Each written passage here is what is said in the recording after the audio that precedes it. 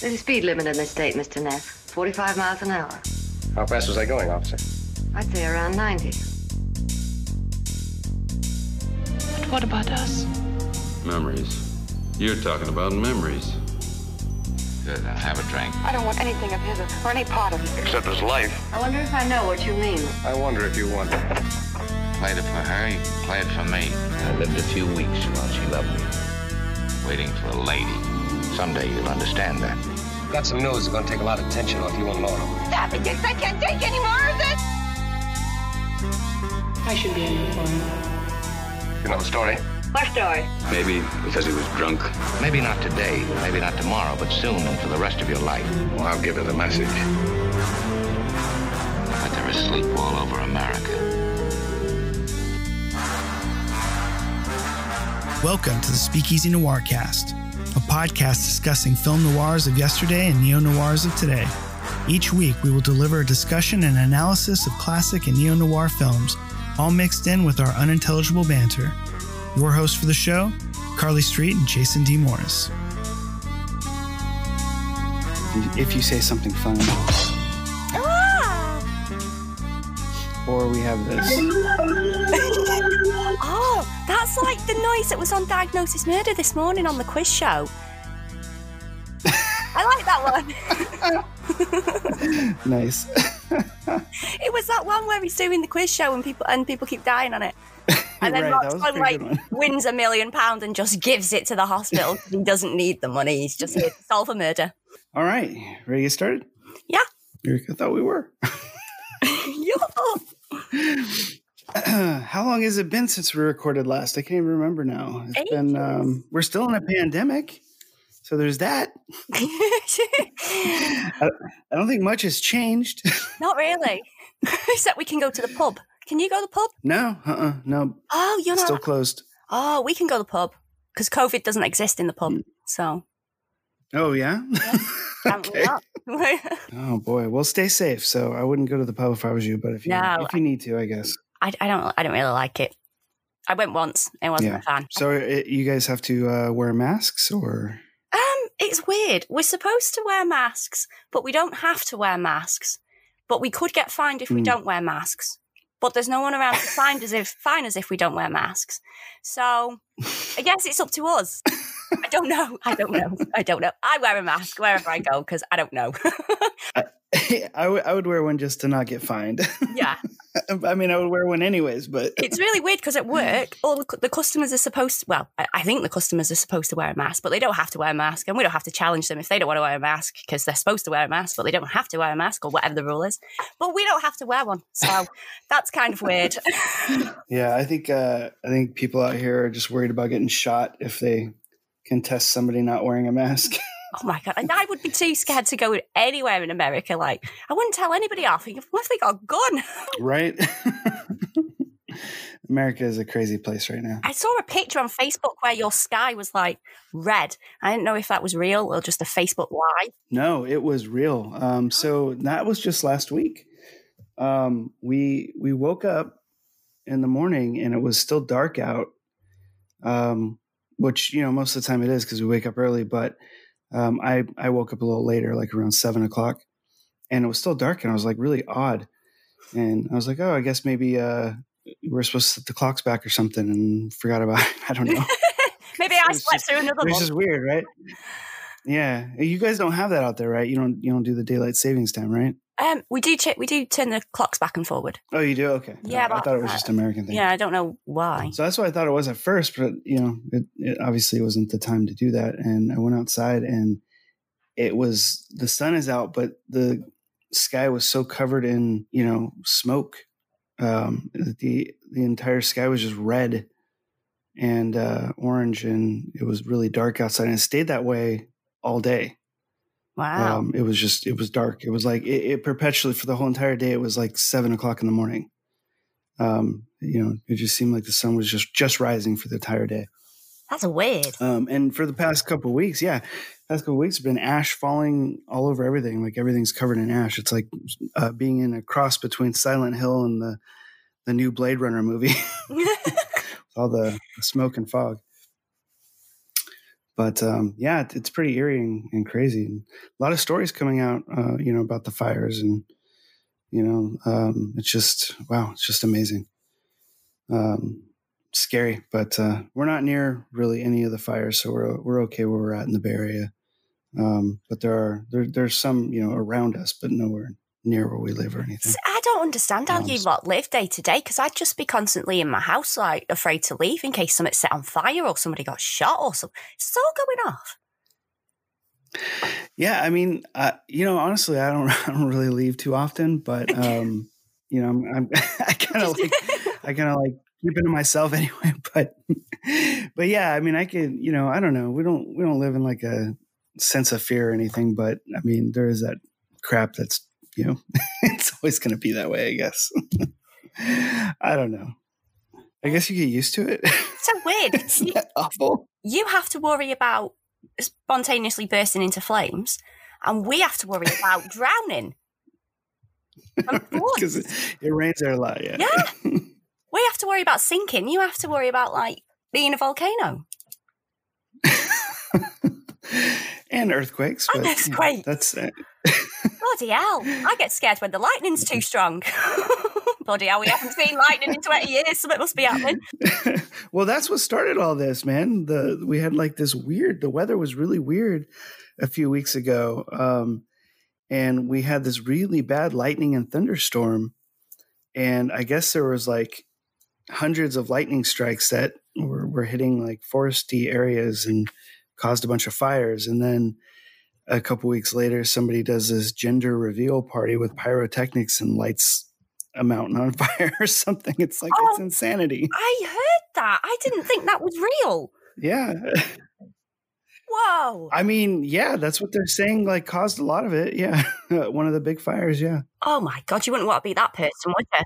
No. I mean, a lot of 2020 feels like, unreal, like Donald Trump. Like there's so much stuff that like, what?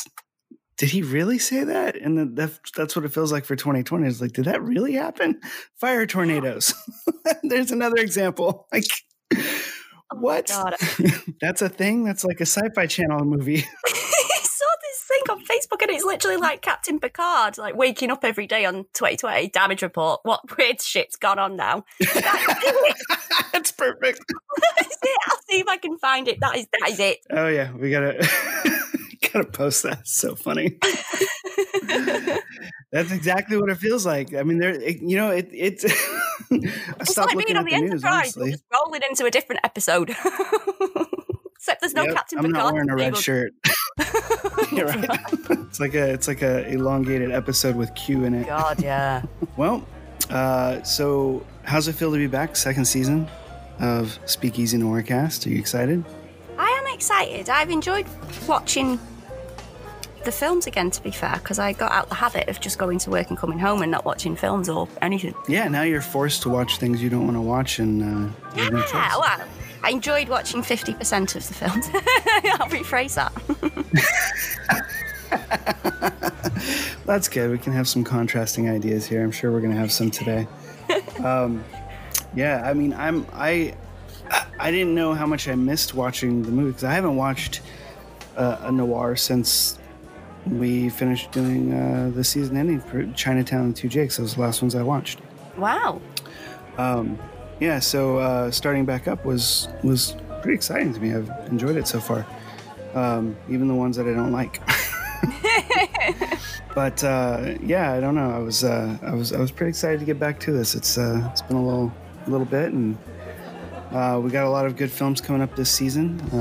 Hopefully, our audience enjoys what we either love or hate. Whatever it is that we talk about and talk shit about. Well, or maybe they'll be trapped in their houses again, so they'll have no option but to listen to us either way. Right. Maybe but we've got sound effects. Our listens will go up. Yeah. Oh, yeah. Oh, here we go. Sound effects. Uh-oh. Dun, dun, dun, dun, dun, dun, dun. So I thought you were just going do.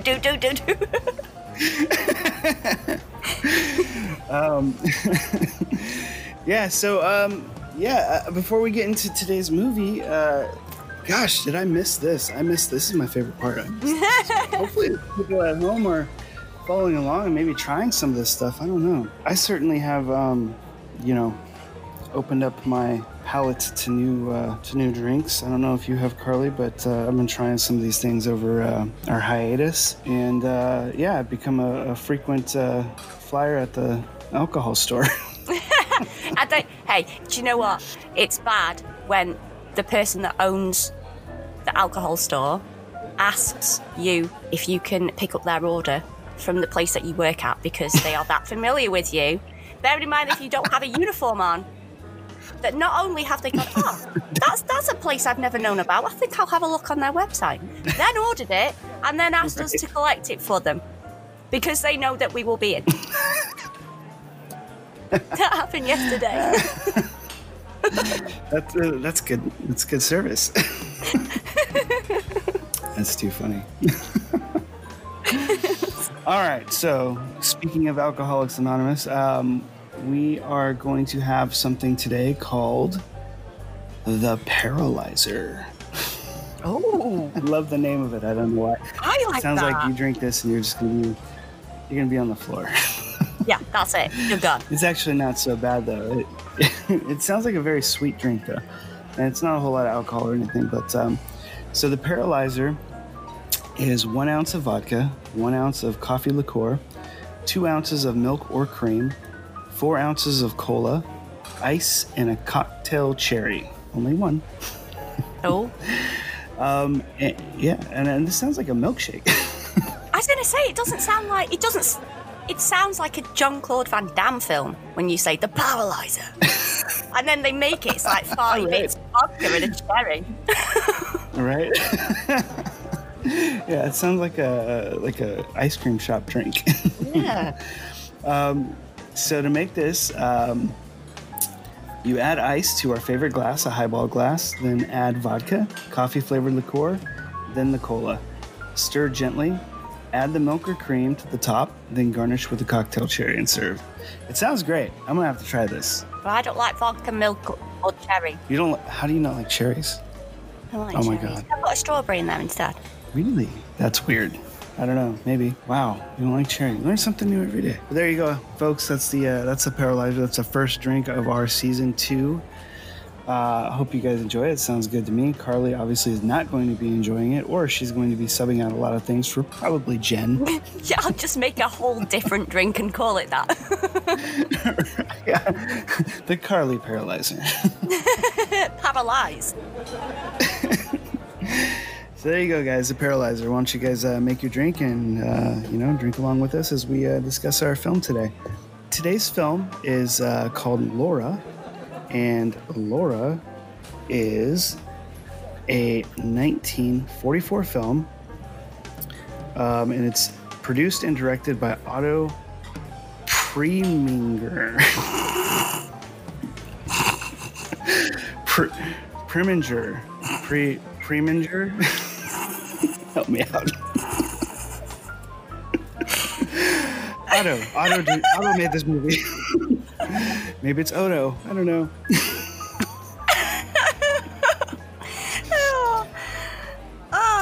So you didn't disappoint. I knew this was going to happen. Okay, so anyway, Laura, 1944 American film noir, directed by Otto Preminger. Directed by a guy. Here's the trailer for Laura. Yeah, I don't know. I don't know how to pronounce it. That's all right. It doesn't matter.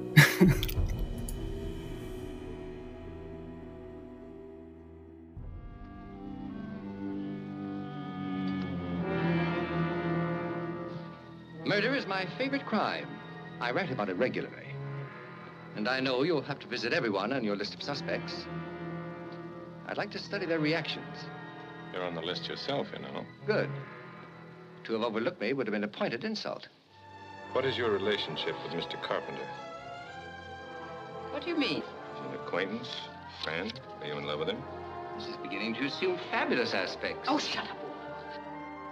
He's been fired lately. Yes, he killed some rabbits with it.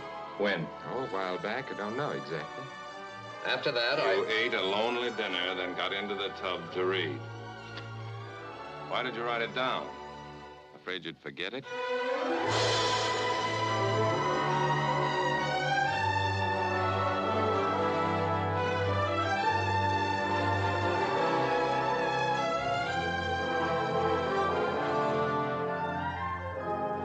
I've hardly slept a wink since it happened.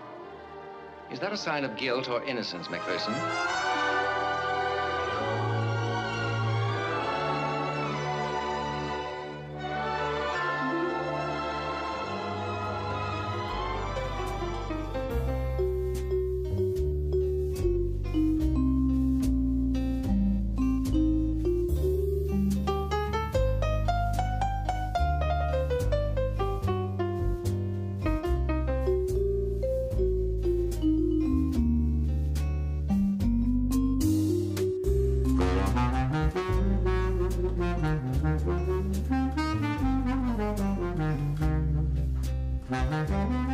So that was the trailer for Laura, the 1944 film noir, produced and directed by a man named Otto Preminger, I think. Oh, God. It stars Gene Tierney, Dana Andrews, and Clifton Webb, along with Vincent Price. Yeah, I was very surprised to see him in this. And Judith Anderson.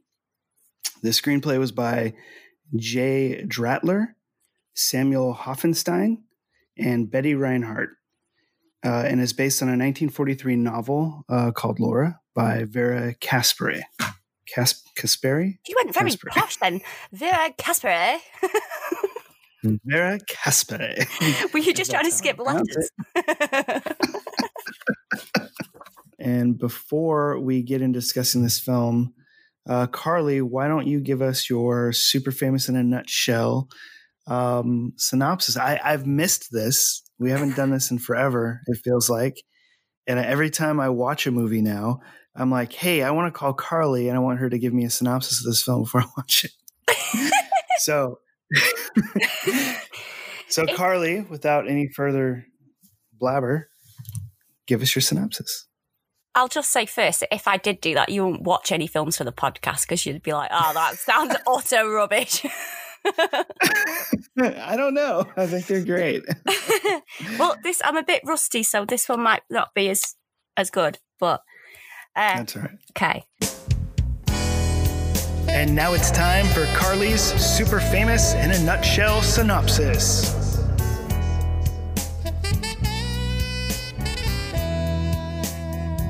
A police detective randomly falls in love, that's got air quotes with it, with the portrait of a dead woman, who then rocks up a few days later, right as rain, creating a whole new murder investigation.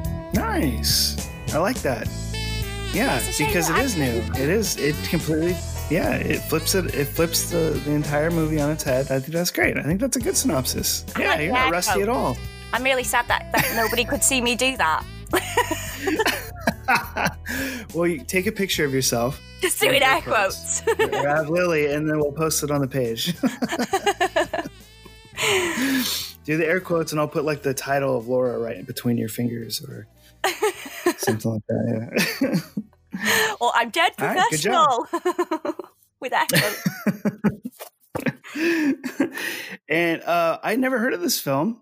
And I was very surprised by it. And I'm also surprised to know that it was nominated for a bunch of Academy Awards. And it also was selected for preservation in the United States National Film Registry. And I think rightly so. I really enjoyed this movie, and I wasn't ready for that plot twist. I was so surprised that I was like, I'm watching this movie and I think I've got it figured out. I'm like, oh, that's the killer. Oh, maybe that's the killer. It kind of reminded me of Green for Danger. Oh, okay. Where they did a great job setting up like everybody is the bad guy, maybe. And that's kind of how I went through this movie, was like, oh, it's got to be that person. It's got to be the aunt. It's got to be, maybe it's the cop. I even got to that point. I'm like, this guy who didn't even know the woman. Oh, right. It's the cop. Yeah.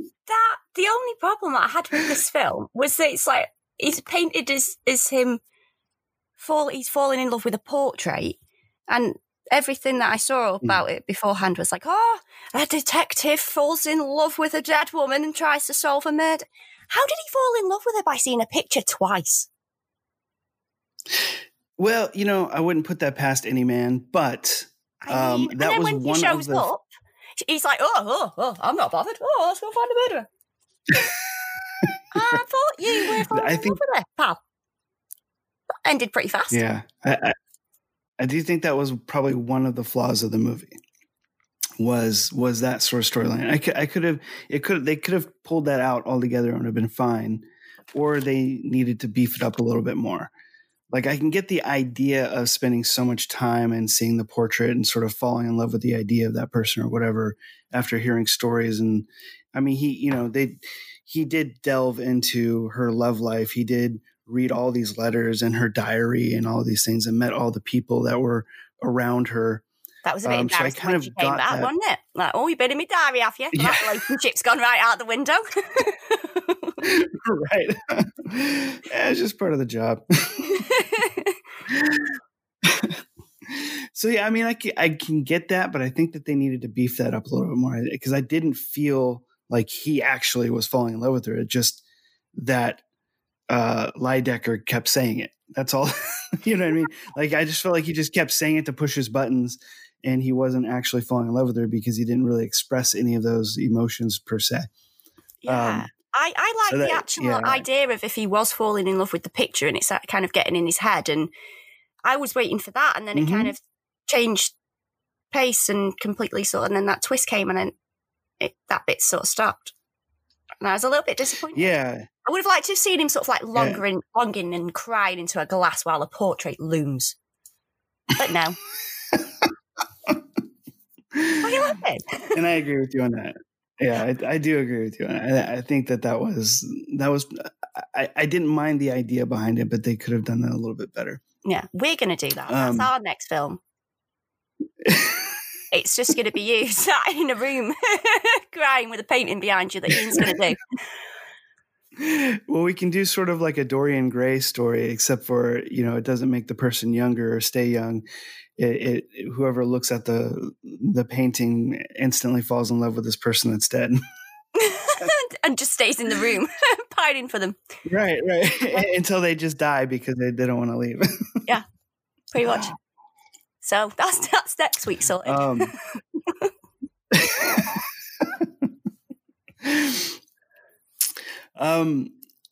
Yeah, I was surprised to see Vincent Price show up. Obviously he's synonymous with horror films. But that was a great little surprise. I didn't research the film before I watched it. I try not to do that these days. Just to sort of, especially if it's something I haven't seen yet, I want to be able to approach it with sort of fresh eyes and not know much about it, and then kind of go in and research it afterwards so I can formulate my own uneducated opinion, I guess. And I'm glad I did, because I had no idea he was going to be in this. And there's actually another, well, I won't get into that right now, but there is another movie that is on our list this season that had a pretty big cameo that surprised the hell out of me too. But yeah, it was great to see Vincent Price in this, and I thought that the cast as a whole was pretty solid. Yeah, I quite like it. I enjoyed everybody in it. Yeah. I was surprised with was it Dana Andrews that played the cop? Yeah. Yeah, he I don't know that I don't recall seeing him in anything else, but I really liked him. I liked familiar to me, but I didn't know if he just had that look of like a gritty 50s detective where I'm getting him interchangeable with other people. But I quite liked him, but I couldn't really place him in anything else. Yeah, exactly. And I think it's because he has that look. Like, he has that to a T, like if you were going to draw a 50s detective, like his face is what you would draw, kind of thing. He's to a T like that character. So I thought it was perfectly cast for that. And the thing that really surprised me, and I don't know if you drew any of these same conclusions, but as I'm watching it, there's a lot of Columbo in him, which I found kind of fascinating. He's obviously a different person. He's a little more straightforward and, matter of fact, but he has all these little character things that he does that I loved. Like the little baseball game that he's always playing to like sort of calm his nerves or whatever. I loved that idea. He does show up with like a paper bag, which is a signature Columbo thing. And just different things like that. I was able to draw like a lot of conclusions, or not conclusions, but similarities between his character and Columbo, which I really enjoyed. Yeah. And he's a very dogged detective. He didn't let this go. He could have let it go at any point, and we don't know who it is, or it's this person, or whatever it is. But he kept pushing, as in instances where maybe another detective probably would just let it go. Okay, the radio's broke. He was in love with the picture. Why would I go check it out? He was in love with the picture by then, wasn't he? I quite like that he kept he'd get halfway through a story, make it look like he was interested in what they've been doing, and then as soon as he found out the information, then they tried to carry on. He was like, "I'm not bothered." Yeah, he did that a couple of times. Baseball game. Yeah, I like that. It was pretty hilarious because he's like, he would call somebody over somewhere to like interview them. They'd get there and he'd be like, I'm leaving. Yeah, I'm bored. And they're like, wait a minute, didn't you want to talk to me? He's like, oh yeah, sure. What were you up to? Yeah. It's like, wait, what? And I always felt like that was one of those like Columbo kind of tactics where he's just trying to put people off guard and hoping somebody slips up because they don't know what he's thinking, kind of thing. And I really enjoyed that aspect. Yeah, he did have a habit of putting the two blokes in the room together at the same time and watching them squabble for a little bit and then just being like, right, okay, I'll see you later.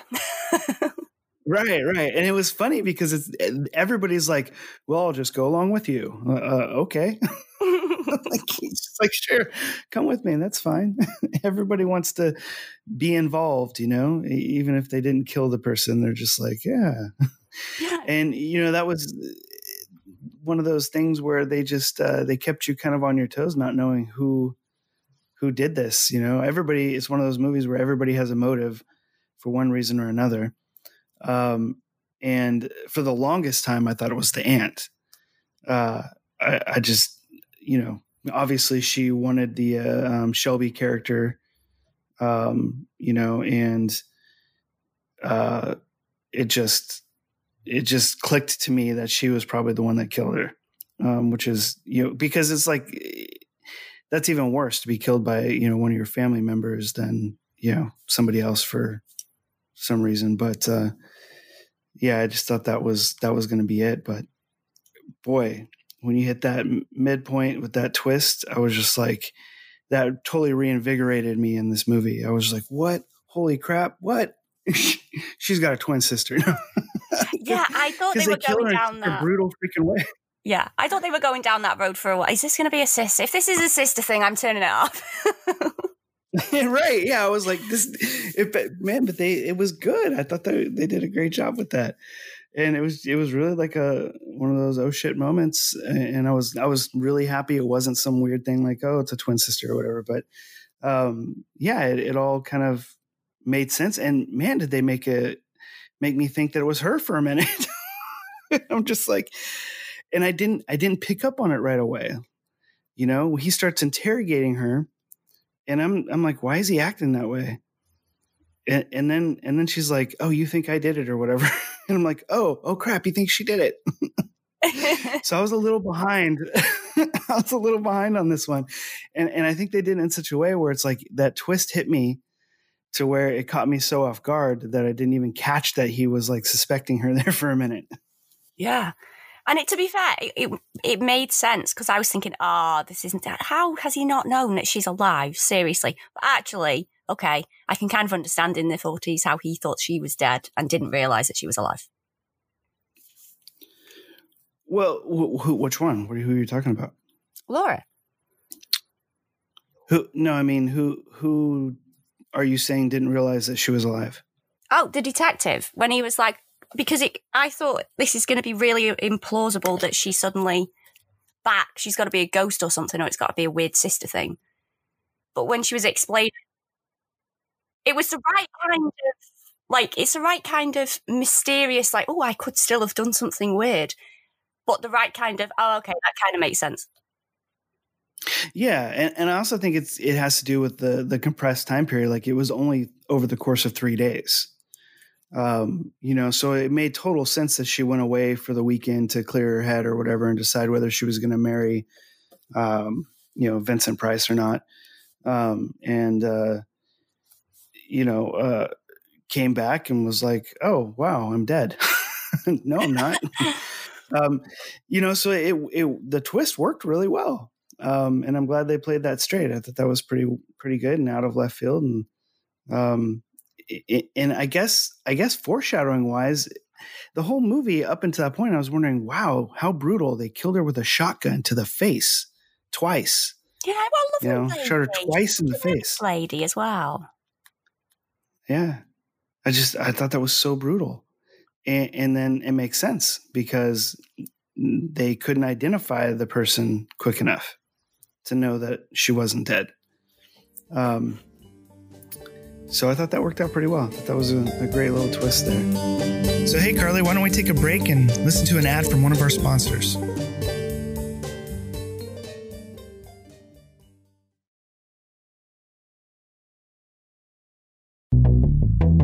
You're listening to the Speakeasy Noir Cast, the show that brings you binge drinking with a side of noir, with your hosts Carly Street and Jason D. Morris. And then, even from there, they keep you guessing who the killer is, and they keep developing motives. And even with the aunt, she has a great little monologue during this weird party that's set up. I thought that was the strangest thing. You have the Lydecker calling everybody to come over after they discover that she's still alive. And then the cop's like, I already called everybody. And they throw like a "you're still alive" party. Woohoo! Not dead. Is that right. the same party where he casually announces the killer on the phone? He just takes a phone call. It's like, oh, I know who the killer is. They're here. Yeah, it's one of these guys. And then he puts the phone down and turns around, and they're all looking at him, and he just smokes a cigarette as he walks through them all. Right, dude. Is that not a classic Columbo kind of thing? You gather everybody up to the location. And then it's like, hey, the killer's in this room. Yeah. It's there's so many great things like that. It's just so funny because he's so deadpan and so straightforward that it's like at some point you start to expect weird shit like that from him. They did a great job of not making him eccentric in a over the top eccentric way. He has very subtle eccentric. Jason, stop malfunctioning. You know what I'm trying to say. They're subtle. And I think that's what made his character work so well and be able to pull off things like that and have it work out. He arrests her, takes her to the police station, interrogates her, and, clears up his one last fact, which honestly was a little shaky to me. I mean, tells him that the radio is broken, and then, right before I left, I told the repair guy to fix it. And I'm like, I don't know. I thought that was a little silly, but it satisfied him, I guess. I don't know. I just think they did a great job with continuing the suspense of who did it, and I wish there was a little more foreshadowing a little earlier on the clock. I wish there was a scene. Maybe I just missed it, but because it seems a little weird that there wasn't a scene where he buys her the clock or gives her the clock or something like that. And so I felt like that came a little out of the blue. And I know that there's a scene where, he's trying to collect the things that he'd given her, or quote unquote, as he says, borrowed. Yeah. I gave them to her as a present that I now want back. Right. But I love her so very much. Yeah. But my things, my precious. I mean, he did shoot himself in the foot straight away, didn't he? By just sort of like being like, well, I need this and this now. Because straight away the police officer's going to be like, vroom. Why? Yeah. It's really weird. Yeah. I'll just take the vase with me. I'll send somebody for the clock. I'll take it now. Don't worry. Don't bother yourself. Yeah. Yeah. I wish that the clock was something set up a little earlier and a little differently. That would have helped a lot too. But then again, maybe it would have pushed too much to suspect him. I don't know. Yeah. Might have been. But I did like. Yeah, it could have been. Yeah. I did like that it was a hiding spot for the shotgun. I liked all that stuff. I thought that was pretty great. And he did have the forethought to bring additional shotgun shells. I seriously thought he was going to pull that gun out. Yeah, I thought he was going to pull that gun out and then go in there and try to shoot her, and you're just going to get the click, click. But then he cracks it open and he puts shells, and I'm like, oh. He was definitely prepared for this. She was going down. Yeah. And that was ballsy of her, grabbing the gun and pushing it up, not getting killed. She did a nice little defensive move there, which saved her life, And you know what I loved? Like, my favorite shot of this movie, actually, there's two shots. Mm-hmm. I don't know if you caught this, but I thought it was brilliant. There's a shot of Vincent Price walking through the door at the cabin. And he's silhouetted, and he's got his jacket over his shoulders. He's not like wearing it like normal. Mm. And he opens the door and he's silhouetted, and it looks like Dracula coming through the doorway. And I thought that was amazing. I loved it. I didn't catch that. That was so cool. Yeah. Because it was the first, and it's the first thing that popped in my head was like, oh, that looks like Dracula. I thought that was so cool. And then at the end of the movie, because there was so much talk of her being shot in the face and all that kind of stuff, at the very end, Lydecker shoots the shotgun at the cops, or tries to, and misses, and it hits the face, the clock face, and shatters it. And I just thought that was pretty cool. So I thought that was a pretty neat little shot there at the end. Another thing that I was surprised about on this movie was when I was going through and looking at the history of it and how many Academy Awards it was nominated for. I was super happy that it was nominated for set dressing. They called it something else back there. I can't remember what it was. I can't remember what the official title was, but it was basically set dressing, because that was the first thing that I noticed in this movie when I first turned it on. Is I thought that the set dressing was way above standard for most noirs or even films of the time. The places looked kind of lived in. They were very, very well decorated. There was more stuff on the walls than you would normally see. There were more things in the scene than you would normally see. So I really enjoyed that, and I thought that was pretty well done in this particular movie. And so I was pretty happy that they were nominated for that. I think they lost every category they were nominated for. But really? Still, I believe so. Yeah, but even still, yeah, it's a testament that and the Academy Awards don't always get it right, anyways. There's plenty of films that won Best Picture that probably shouldn't deserve it, or there was a better film that year. And I don't know how political it is. I'm sure it's extremely political and has to do with money and whatever. But it doesn't make the film any less good, in my opinion. I thought it was great. Oh no, hold on! It does, and deserved. Did it win something? That's nominee. Oh, Best Art Direction, Interior Decoration. That's what you were on about. Yeah. It says it won Best Cinematography. Oh, Best Cinematography. Oh, interesting. Okay. Yeah, but that's it. That's it. Yeah. Well, I mean, that's not a bad award to get either, but yeah, they had a lot of nominations, and I thought that was great, and I'm glad that it was nominated for set decorating. I thought that was a standout thing. The cinematography was okay. I didn't think it was amazing, but it was noticeable. I think there was better things for it to win for, like the screenplay. The dialogue was very witty, and I think stuff like that that probably warranted a bit more praise. And honestly, I Vincent Price, I thought he was great in this. Yeah, it would have been nice to see him nominated for something, because I thought he's so unassuming in this movie. It's just, I thought it was great. But did you happen to? There's something you might be a little excited about here. Oh. Well, before we get into that, did you know that this was originally written to have a sequel? No.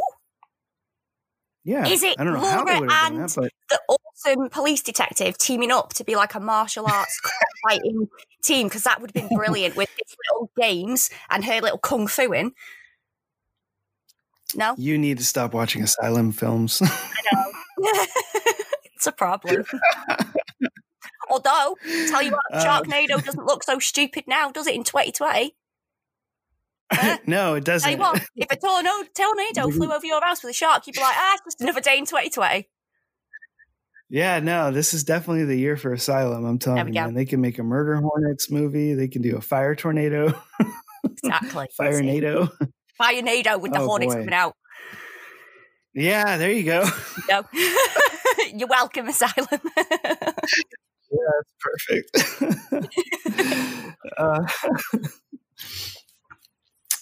But so I guess this started as a play, and then it didn't get off the ground, and there was a sequel written that was, both of them were supposed to be shopped around to either for Broadway or something of the sort, and that never got picked up, and eventually, made into a film. And then later on, there was a remake of it in a television show called the 20th Century Fox Hour, which I want to check out because Robert Stack is in it. I don't know if you know who that is, but if you've ever watched Unsolved Mysteries. Oh, we watch that all the time. Is he the host with the mustache? So, yeah. Actually, I don't remember him having a mustache, but he was the main host. There were several hosts for the show, but he was the main one that everybody usually remembers. So I want to check that out because that'll be interesting. Also interesting to see it in a shorter time frame of, probably like an hour. It's an hour-long show, so maybe it's 45, 50 minutes, something like that. It'll be interesting to see what they do with it. Also, what you might like is that they did a sort of homage episode on Magnum P.I. Oh, I like Tom Selleck. Yeah. He has a mustache as well, a groovy one. I knew it was going to come up. Sorry. So they did an episode of Magnum P.I. called Skin Deep. And Ian McShane is the guest star, and he plays Lydecker. Ian, whatever. Sorry. Ian. My bad. Ian. I'm bad with that. So he which I love him. I think he's great.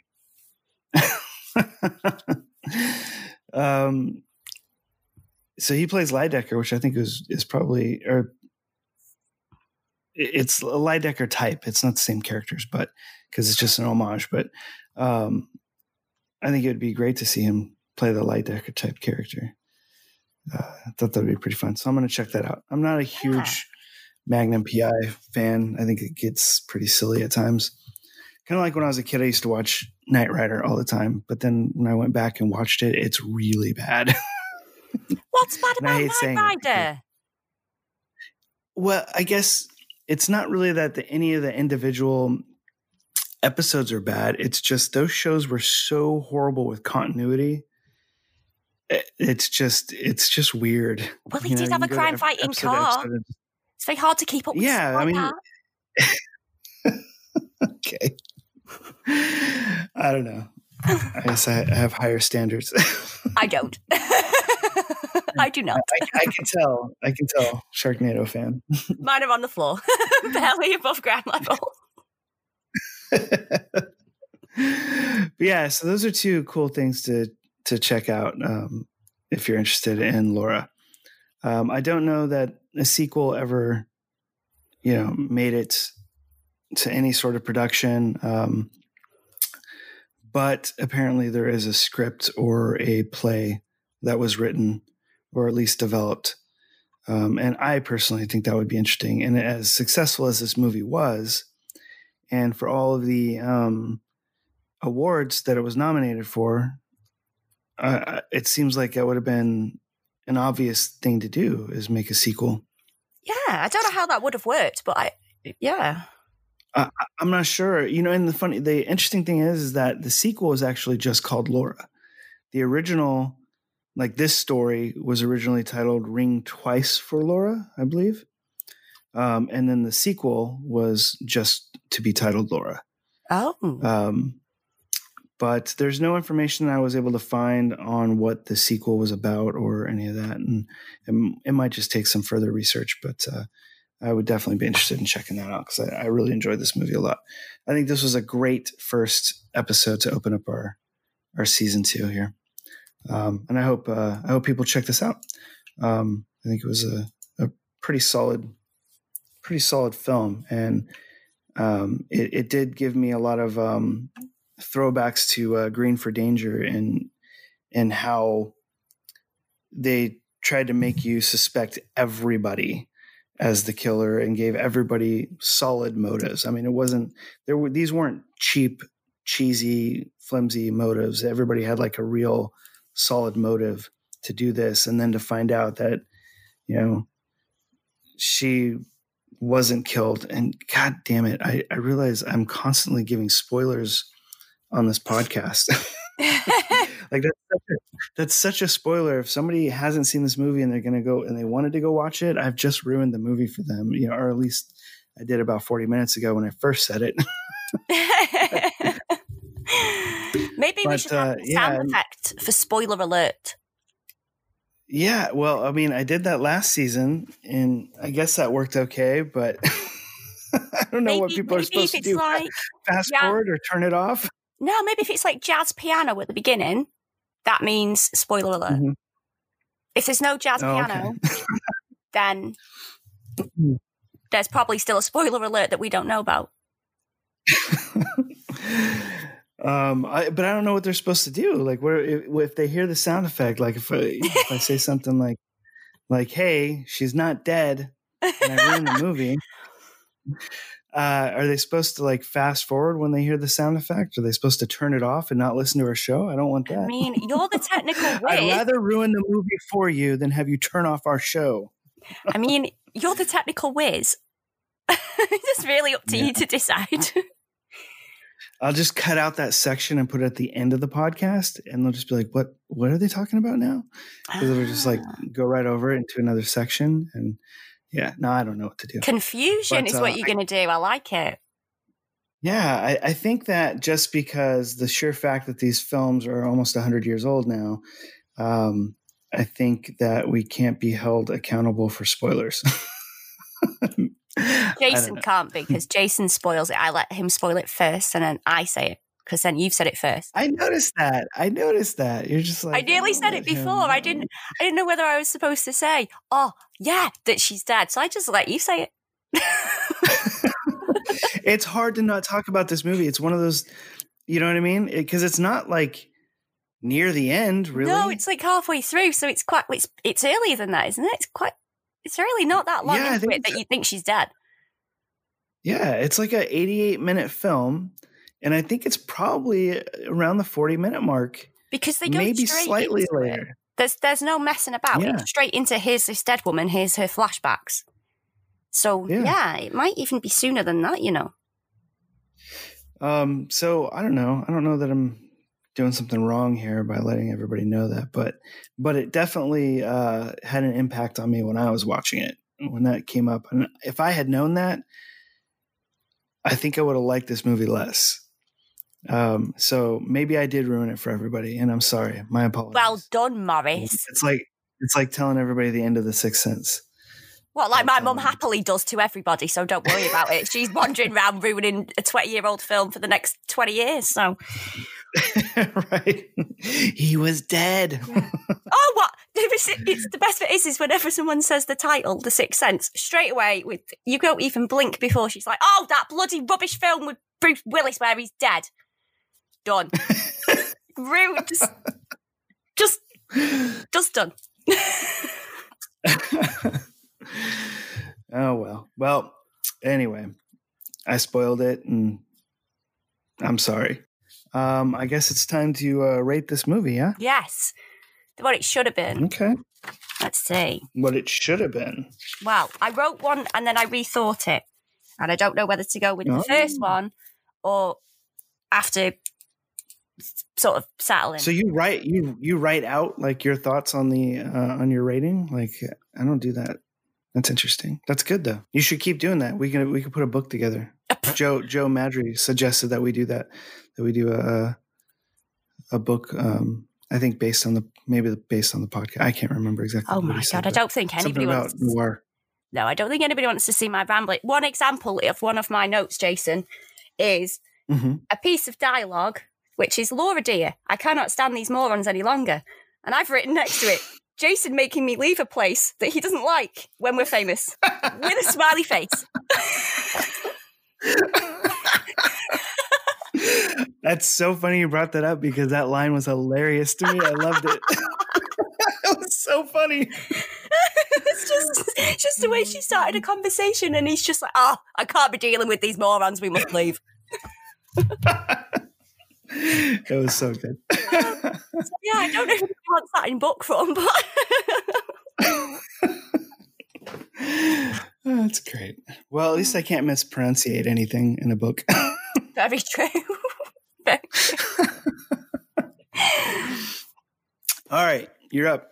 Tell us what you got. So I originally put 7 out of 10. I hate you. But I think actually definitely it should have gone up to an 8. But I think maybe being fair, it should be a 9 out of 10.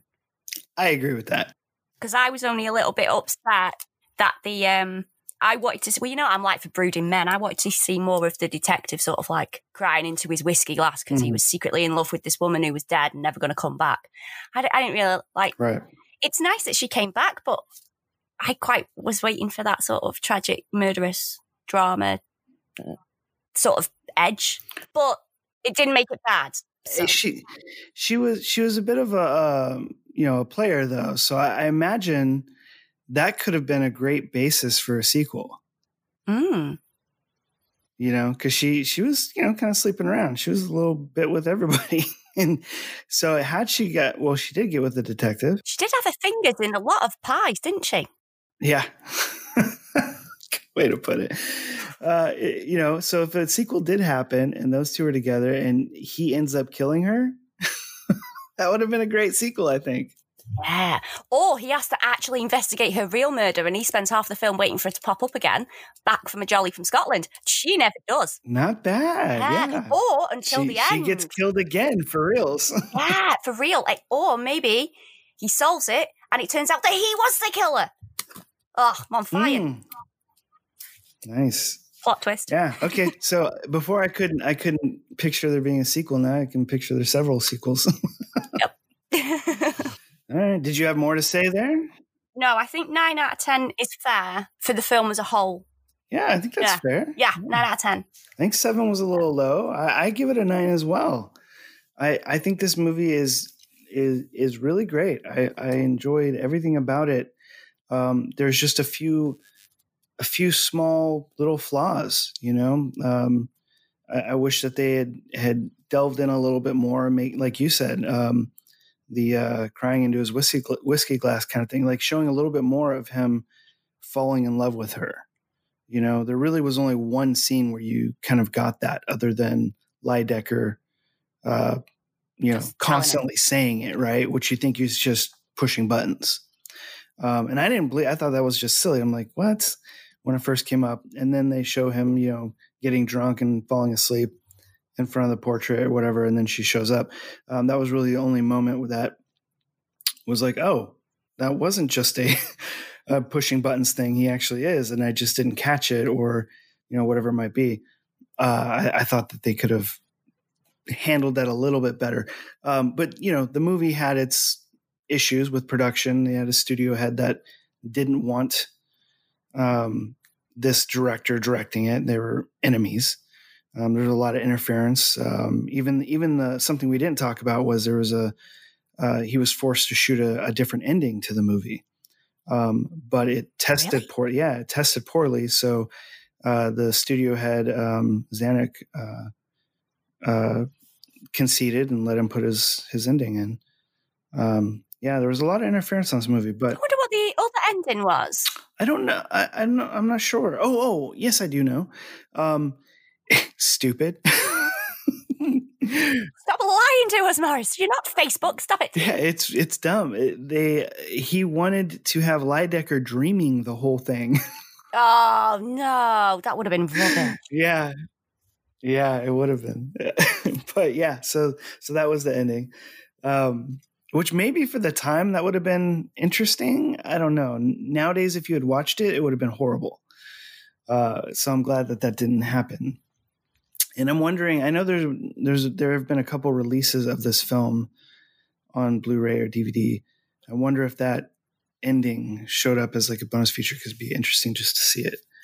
I know a lot of these older films, stuff like that, it's not around anymore, but that would be cool to find out. But certain things like that, I think didn't help it. I would have liked to have, again, seen a bit of foreshadowing on the clock a little bit more, because it felt like it came a little bit out of the blue. But other than that, I thought they did a great job of the mystery portion of it and the sort of midpoint twist, keeping you on your toes, not knowing who killed her, even after she's no longer dead, and then finding out it was somebody else's. But they did a great job just keeping the suspects alive. So I also give it a 9 out of 10. I thought it was a great film. I enjoyed this. I would watch this again, and I'm going to see if I can find at least the plot or something of what the sequel would have been. Cause I think that they should have done that maybe. And I'm going to look up the Magnum PI episode and the Fox Hour episode. See how those pan out. I might have to make a little gap in my Diagnosis Murder schedule to watch this Magnum PI one. Well, it'll only take an hour of your time, so. I know, but Diagnosis Murder is an hour of your time. I mean, I'm going to have to pick this wisely. How many times have you been through the entire show of Diagnosis Murder? I don't want to answer that.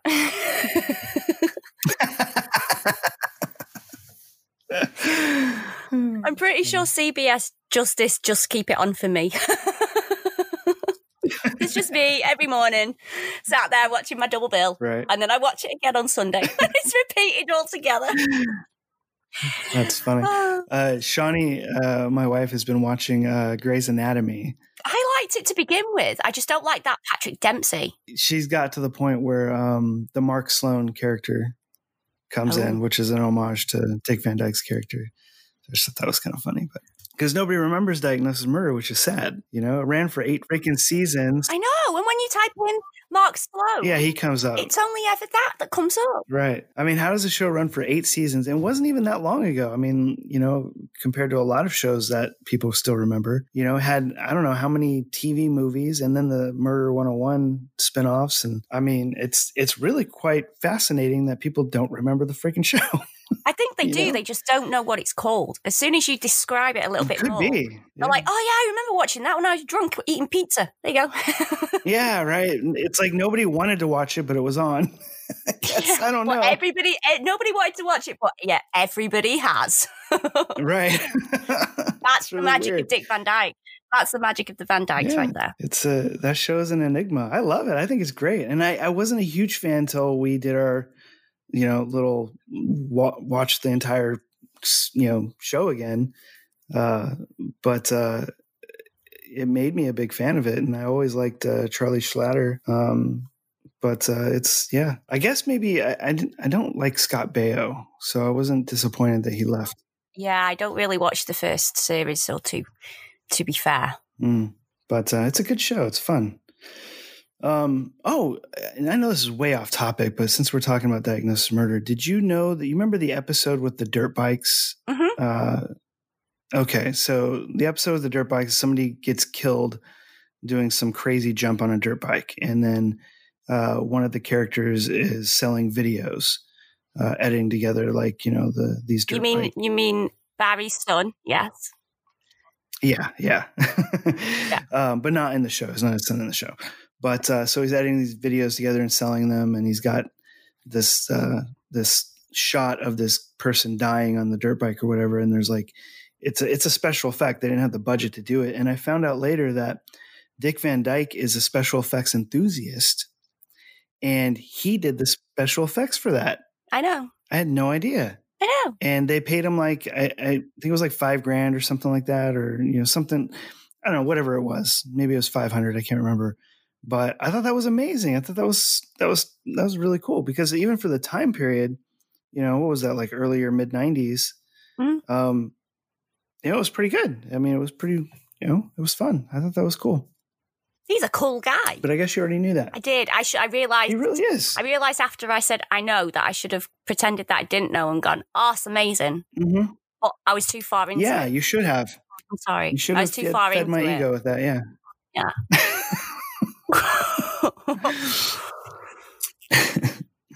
All right, guys. Now you know more about Diagnosis Murder than you ever wanted to. And you know the spoiler of Laura. And my schedule for the morning. Right. We really hope you guys enjoyed our the Speakeasy. What is our show called? Speakeasy Noircast. I thought you were pausing to do a sound effect. No, but I can put one in now. Maybe I should have did this one instead. Good Lord, what was that? All right, guys. Anyway, we hope that you guys will still check out Laura, even though we've spoiled it for you, because it's a fantastic film, great acting, great set decoration, in my opinion. And Vincent Price is in it, obviously. So check it out. Have some fun. Drink Paralyzer, a Why Watch. And we hope to see you guys next week. Wait, next week? Do we do these weekly now? Is that what we have been doing? I can't remember. This is horrible. I don't know the name of our show. I don't know the format. I don't know how often we do it. I can't pronunciate anything. I'm not even drunk. It's just early. Jason without coffee. Yeah, no, I've had 2 cups and it's not working. My coffee's defective. That's exactly what it feels like. All right, guys. Anyways, until next time. And Carly's got to do her signature bye-bye. Oh, have I got to do a fresh bye-bye? I don't know. Yeah, I guess I always just copied the first one you did. Maybe I'll try and think of a really razzle-dazzle way to say, oh, I know what I'll say. Tally-ho, tatty buys. What? Toodaloo, toodle-pop. I'm going to put them all in now. Bye-bye. He's looking at you, kid.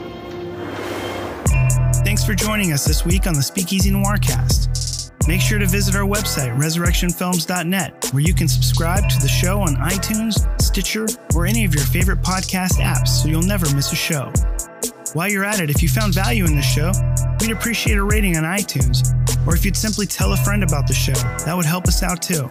If you like the show, you might want to check out our book, The Dark Side of Acting Up and The Dark Side of Acting Up Volume 2, now available on Amazon. Or you can check out one of our films, also available on Amazon Prime. Be sure to tune in next week for another episode of the Speakeasy Noir Cast.